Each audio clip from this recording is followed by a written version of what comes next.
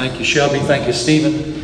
Please take your Bibles and turn to John chapter 1. I told you that we were going to be going through the book of John, and it will take probably a year to do so because I'm going to take it carefully, slowly, because I'm not real smart. I need to make sure I'm covering everything just right.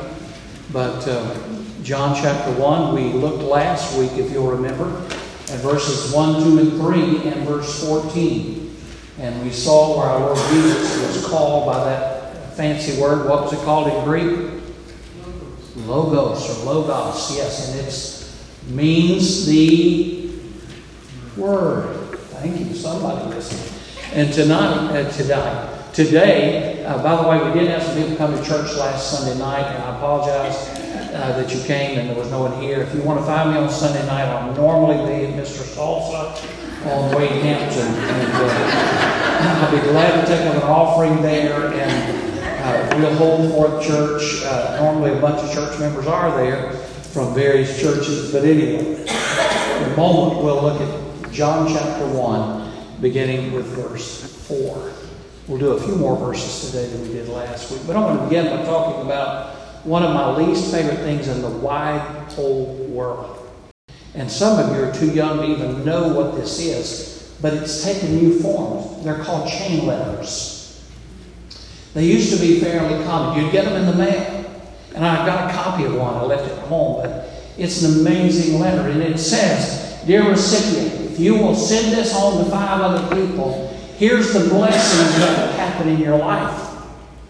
Sounds a little bit something like out of a Joel Osteen production. But if you don't send this home, sorry, I shouldn't have said that. But if you don't send this home, here's the bad things that are going to happen. And it gives an example of a person who did send it on, and they were blessed with some money that came to them and something. And then here, Joe J. from Cincinnati lost his job because he broke this chain letter. It's been around the world 5 times. It's just nothing. Oh, but I remember, my friends, years ago when I had concerned church members come to me over and over with a chain letter that said that they were to send this on to 5 more people because Madeline Murray O'Hare, the famed atheist, now deceased, was petitioning the Federal Communications Commission to outlaw Christian radio. And if we didn't send this on, the curse would be the loss of Christian radio, which some of it would not be a loss. But anyway, if we did, it would save Christian radio. And they would come to me with this chain letter, and I would say, that's not true. It was a hoax from day one. Millions of dollars have been spent on postage and on people at the Federal Communications Commission dealing with this. It was never true.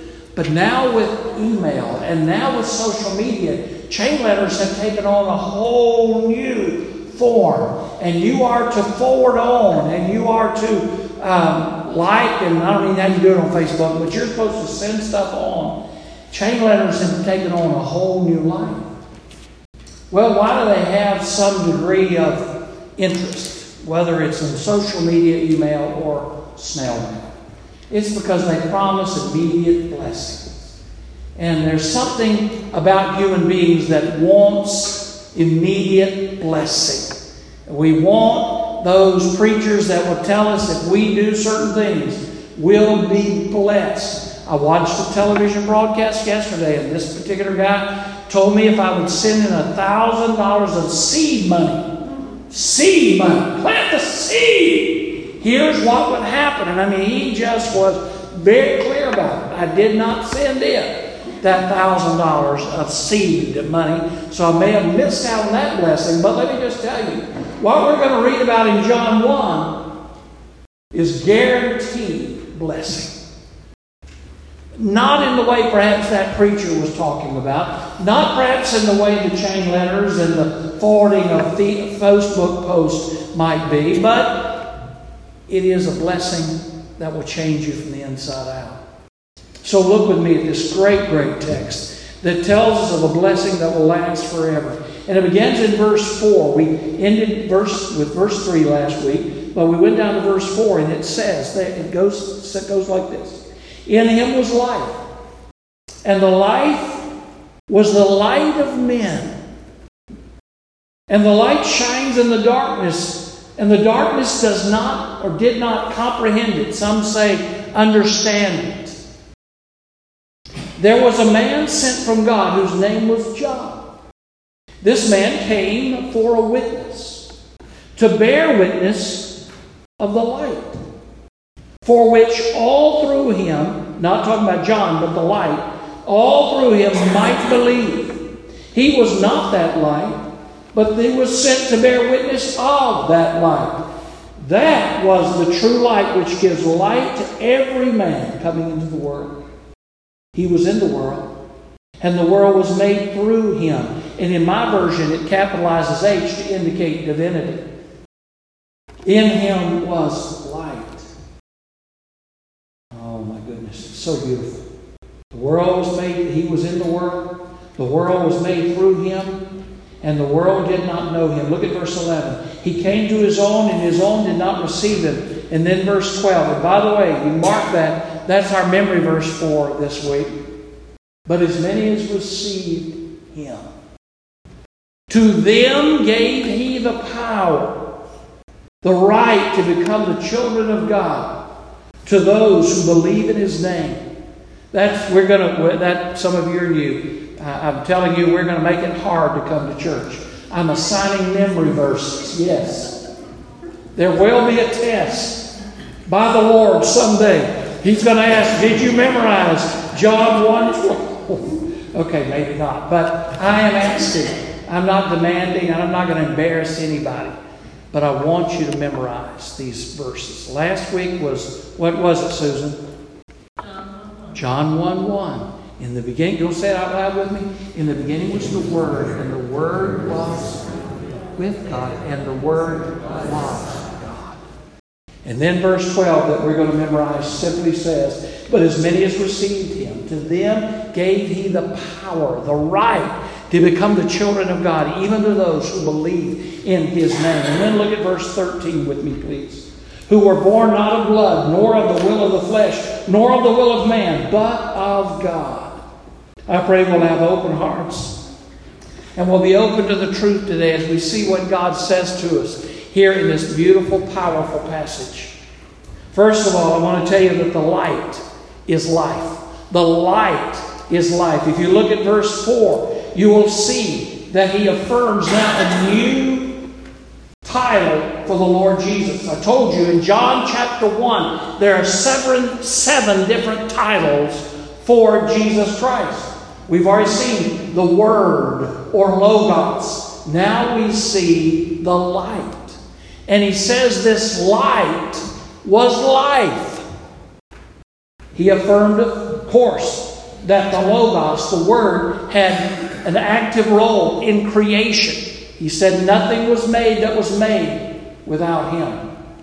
But now we see another aspect of creative ability as the light shines and brings forth the rightness of God. We now see a new way of creating as God is declared to be life because he is the source and foundation of life. And he ascribes that to who? To the Lord Jesus Christ. So Jesus, as the personification of God the Father, is the life that we desperately need. And he is described here as the light. He gave light. We know he gives a source of light to the dead soul, life to the dead soul. And he brings light to our dark paths. And that's why later in John 11 we will study where Jesus could say those words you've heard in funerals. And I love to share them where Jesus said, I am the resurrection and I am the life. And he who believes in me will never die. Oh, I love those words. Jesus is the life. And that life is described here as the light of God. And I ask you, do you have both natural and spiritual life? Have you seen the light? And do you know Christ? Is he all that you are and all that you want. Now notice to whom he came as the light. In verse 9, it's pretty clear.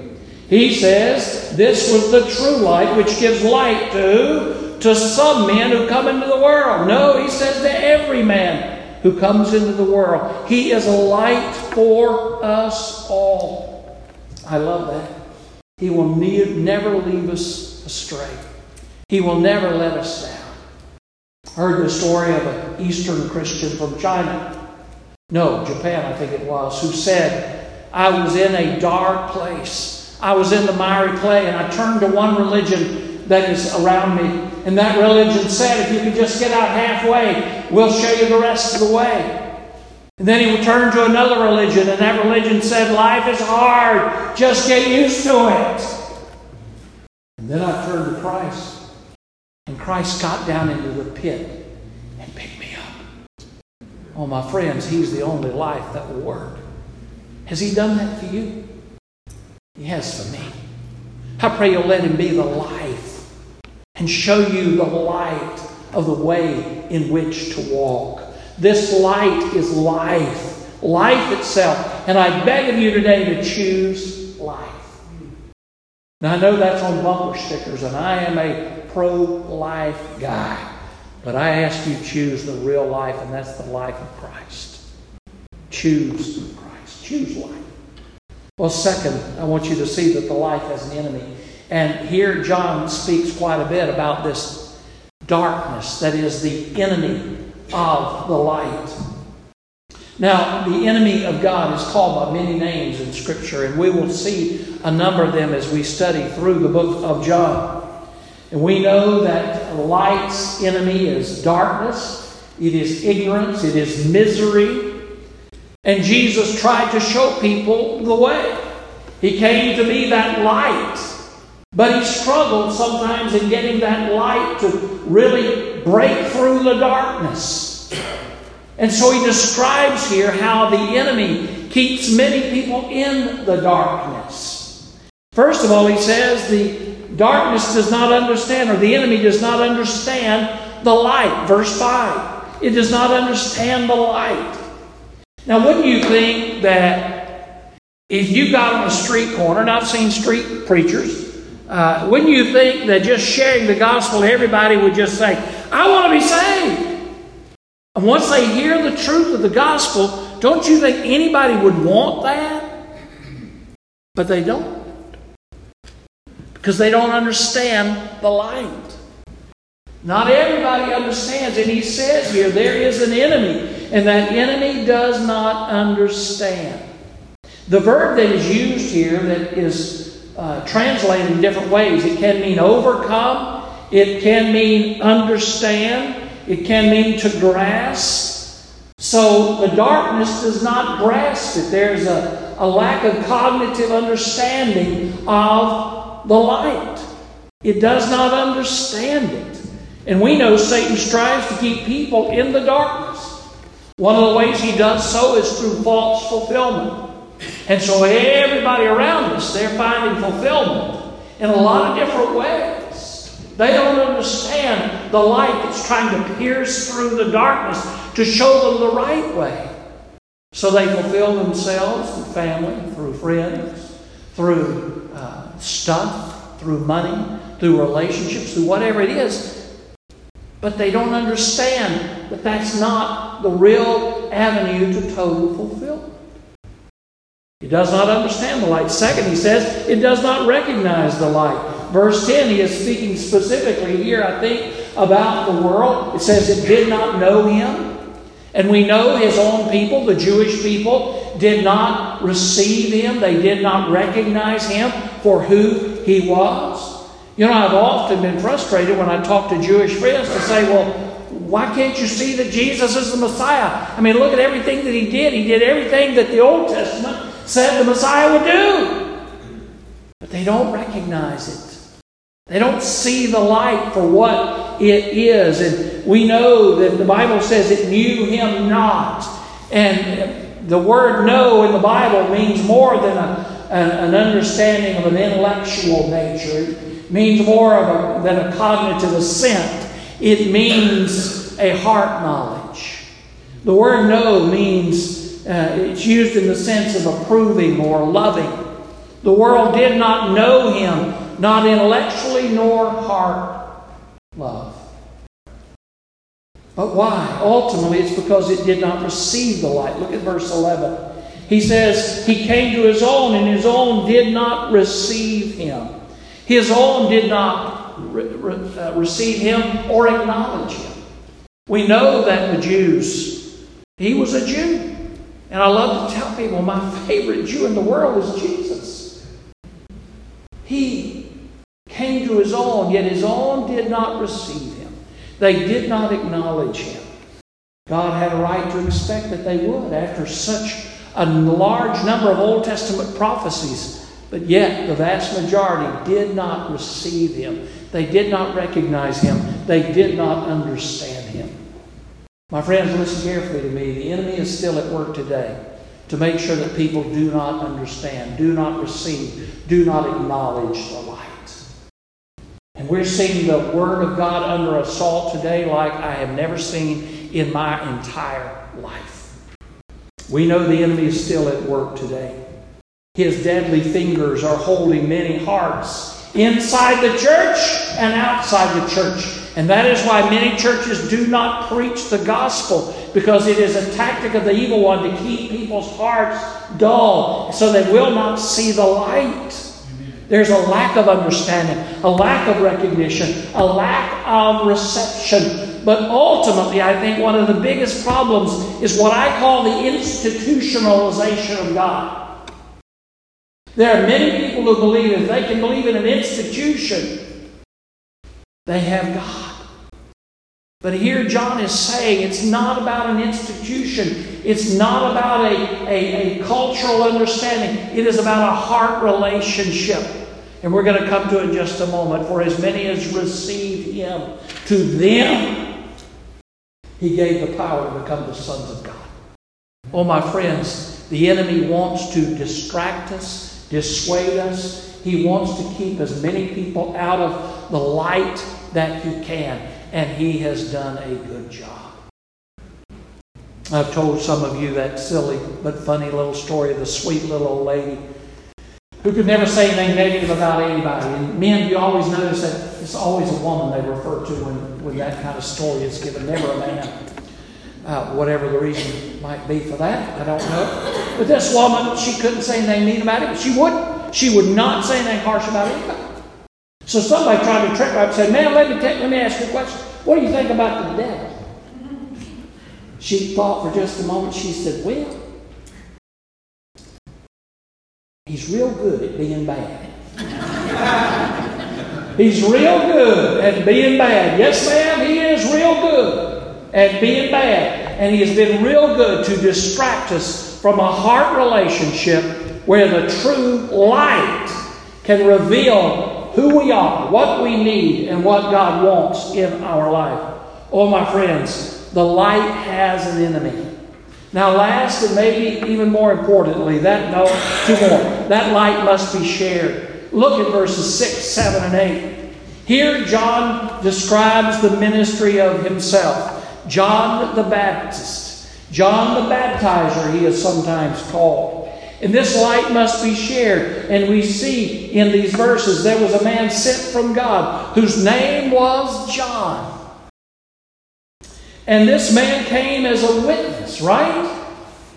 Now, what is the word witness in Greek? And why do I teach you things? Because sometimes it connects even with our lives. The word for witness here is the word martyreo, from which we get the English word martyr.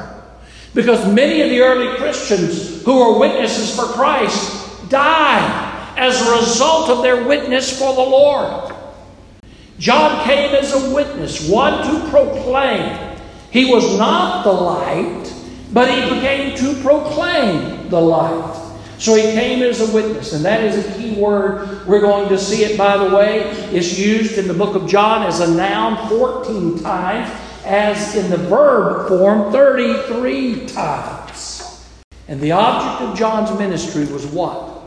That all men, all women might come to a heart knowledge of the Messiah. He was not the Messiah, but he pointed people to the Messiah. Well, I'll never forget, years ago, in another world, another day and time, a little boy stopped me on the way out of church, Fayetteville, North Carolina. I'll never forget it. Little 4 or 5-year-old little boy. Funny little fellow. He looked at me and he said, "Are you Jesus?" I said, "Oh, no, son, I'm not Jesus." He said, "Well, do you know him?" I said, "Yes, son, I know him." "You talk to him?" "Yes, son, I talk to Jesus regularly." "Well, I got something I want you to tell him." And so he goes into a tirade about his daddy not using good language. Now, his daddy wasn't there, his mom was there. And I said, "I'll talk to Jesus about your daddy, son. But you know, son, you can talk to him too." "Can I?" "Yes, you can, son." Well, let me tell you, friends, I'm not Jesus. I'm far from Jesus. I feel like the Apostle Paul, the chief of sinners. But I'm here today to proclaim we have a Savior who is perfect. We have a Savior who is righteous. I come to bear witness of the light. Oh, my friends, Charles Haddon Spurgeon, the great English preacher, said, "I would propose that the subject of the ministry of this house," and he called the church the house, and that's why if you ever hear Frank Page talk about the church building, I always say the church house. The church is you. And we're now the church gathered, and in about 30 minutes we're going to be the church scattered. But the church house is going to stay right here. He said, "I propose as long as this platform shall stand," talking about the pulpit, "that the subject of this house, and as long as this house is frequented by worshipers, shall be the person of Jesus Christ." He said, "I do not hesitate to take the name of Baptist. But if I'm asked what is my creed, I reply, it is Jesus the Christ." Oh, Spurgeon, you were right. We're not ashamed to be Baptists. We're not ashamed to say that we're followers of Christ. But we say we serve a Savior, and His name is Jesus Christ. So are you a Baptist first? You better not be. You're a follower of Christ first, always. Well, my friends, that message must be shared. John said, "I came to bear witness of that light." Are you sharing Christ with somebody? Dale and I were in the car Friday, and my buddy Andy called. Well, someday I'm just going to bring Andy up here so you can meet him. Because I talk about Andy all the time. He's a car dealer friend of mine down in Augusta, Georgia. And Andy's one of my best friends in the world. We talk at least once a week. I got the privilege of leading Andy to Christ in 1992 or 3 somewhere. He was hard. Man, he was hard. His wife started coming, and I said, "Where's your husband?" She said, "He's not going to come to church." I said, "Why not?" She said, "He's not a Christian. And he doesn't make any pretense to be." I said, "Well, you reckon he'd mind if I took him to lunch?" She said, "Here's his number. Give it a try." So I called him. He was rather cool to me. Rather cool. But I said, "Would you mind going to lunch with me?" He said, "What are you going to do? Preach at me?" And I said, "Well, do you need preaching to?" He said, "Probably." I said, "Well, no, I'm not going to preach at you. But could we have lunch?" And it took a while. It was more than one lunch I had to pay for. I got to tell you, before he gave his life to Christ. And he is one of my dearest friends in the Lord today. Well, he called Friday and he said, "Frank, you need to pray for my friend Pete." Well, I know who he's talking about. He's talking about another very successful businessman there. And he and Pete were eating together, and Pete's son was there. Pete's sick. He has an illness, and it's probably going to lead to death. So Andy said, "Pete, I just got to ask you." He said, "Are you going to heaven or are you going to hell?" Pete said, "Excuse me? You heard me. You're not a dumb man. You heard me. When you die, and everybody's going to die. I know you're going to die soon, but you know it might happen. Pete, are you going to heaven or are you going to hell?" Well, he gave the answer that so many go, I don't know. What do you mean you don't know? You've got to know, Pete. You've got to know. He said, "Well, I think I've been a good man." Typical. biblical 20th century and definitely 21st century answer. Well, I think I've been a good man. Andy, being Andy, said, that won't cut it. Pete, I've known you my whole life and you're not good enough. Andy said, Pete, you've got to give your life to Christ. You've got to give your life to Christ. He had to go to the bathroom real quick. He said to his son, someday when your daddy dies, people are going to ask you, did he know the Lord? And son, what are you going to say? Son said, I don't know what I'm going to say. I said, Andy, son, first of all, I'm proud of you. But I'm going to pray for your friend and don't give up. Don't give up. You see, this light must be shared. As Jeff said earlier, there are so many people in this area. And probably the heaviest church, the most churched area in the United States is probably the upstate of South Carolina. We don't have a church on every corner. We got 2 or 3. I passed 2 besides Battle Creek on my way home 3 minutes from here. And that's just in one direction. But 70% of people in Greenville County never darken the door of any fellowship. And I know it's not about church. It's about a relationship with Christ. Amen. And I'm not saying they're all lost. I know they're not all lost. I know that. But my friends, this light must be shared. Because some of them are lost. They've never heard anybody talk to them like my buddy Andy talked to Pete. Nobody's ever shared with them the reality of what happens when we die. Oh, my friends, that light must be shared quickly. Last, the light must be received. The light must be received. Verses 12 and 13 are clear. That when we bear witness of that light, people can receive that light. Jesus came to his own people, Israel, but they could not understand. They had heard his words. They had seen his perfect life and were unable to find the slightest fault in him. And yet, he gave them every opportunity, but most did not believe. He's the life and the light of men, and yet they crucified him. And yet he says, if you would receive Jesus Christ, you will be born again. You can receive the marvelous promise of eternal life. Look at it with me, verse 12 again. It says, but as many as receive him, you must receive him. He's not going to barge his way into your life. But as many as received him, to them he gave the right, some versions say the power, to become children of God. To those who believe in his name. Believe and receive. Believe and receive. To many as received him. To those who believed in his name. What a marvelous promise. Well, the light is still shining in 2019. And I ask you, have you received him today? You don't need a chain letter or some silly thing on Facebook or Instagram or Snapchat. You've heard the gospel today. And it promises eternal blessing.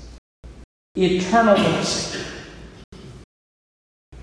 But as many as received him, to them gave he the right to become the children of God, to those who believe in his name.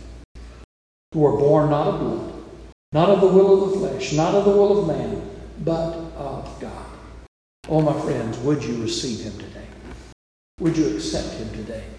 Would you give your life to him today? And if you're struggling, just let him be the Lord of your life. I understand struggle. We all do. But let him be the Lord of every part of your life. Would you pray with me? Father God, in Jesus' name we come. Thanking you so much for your love, for your word.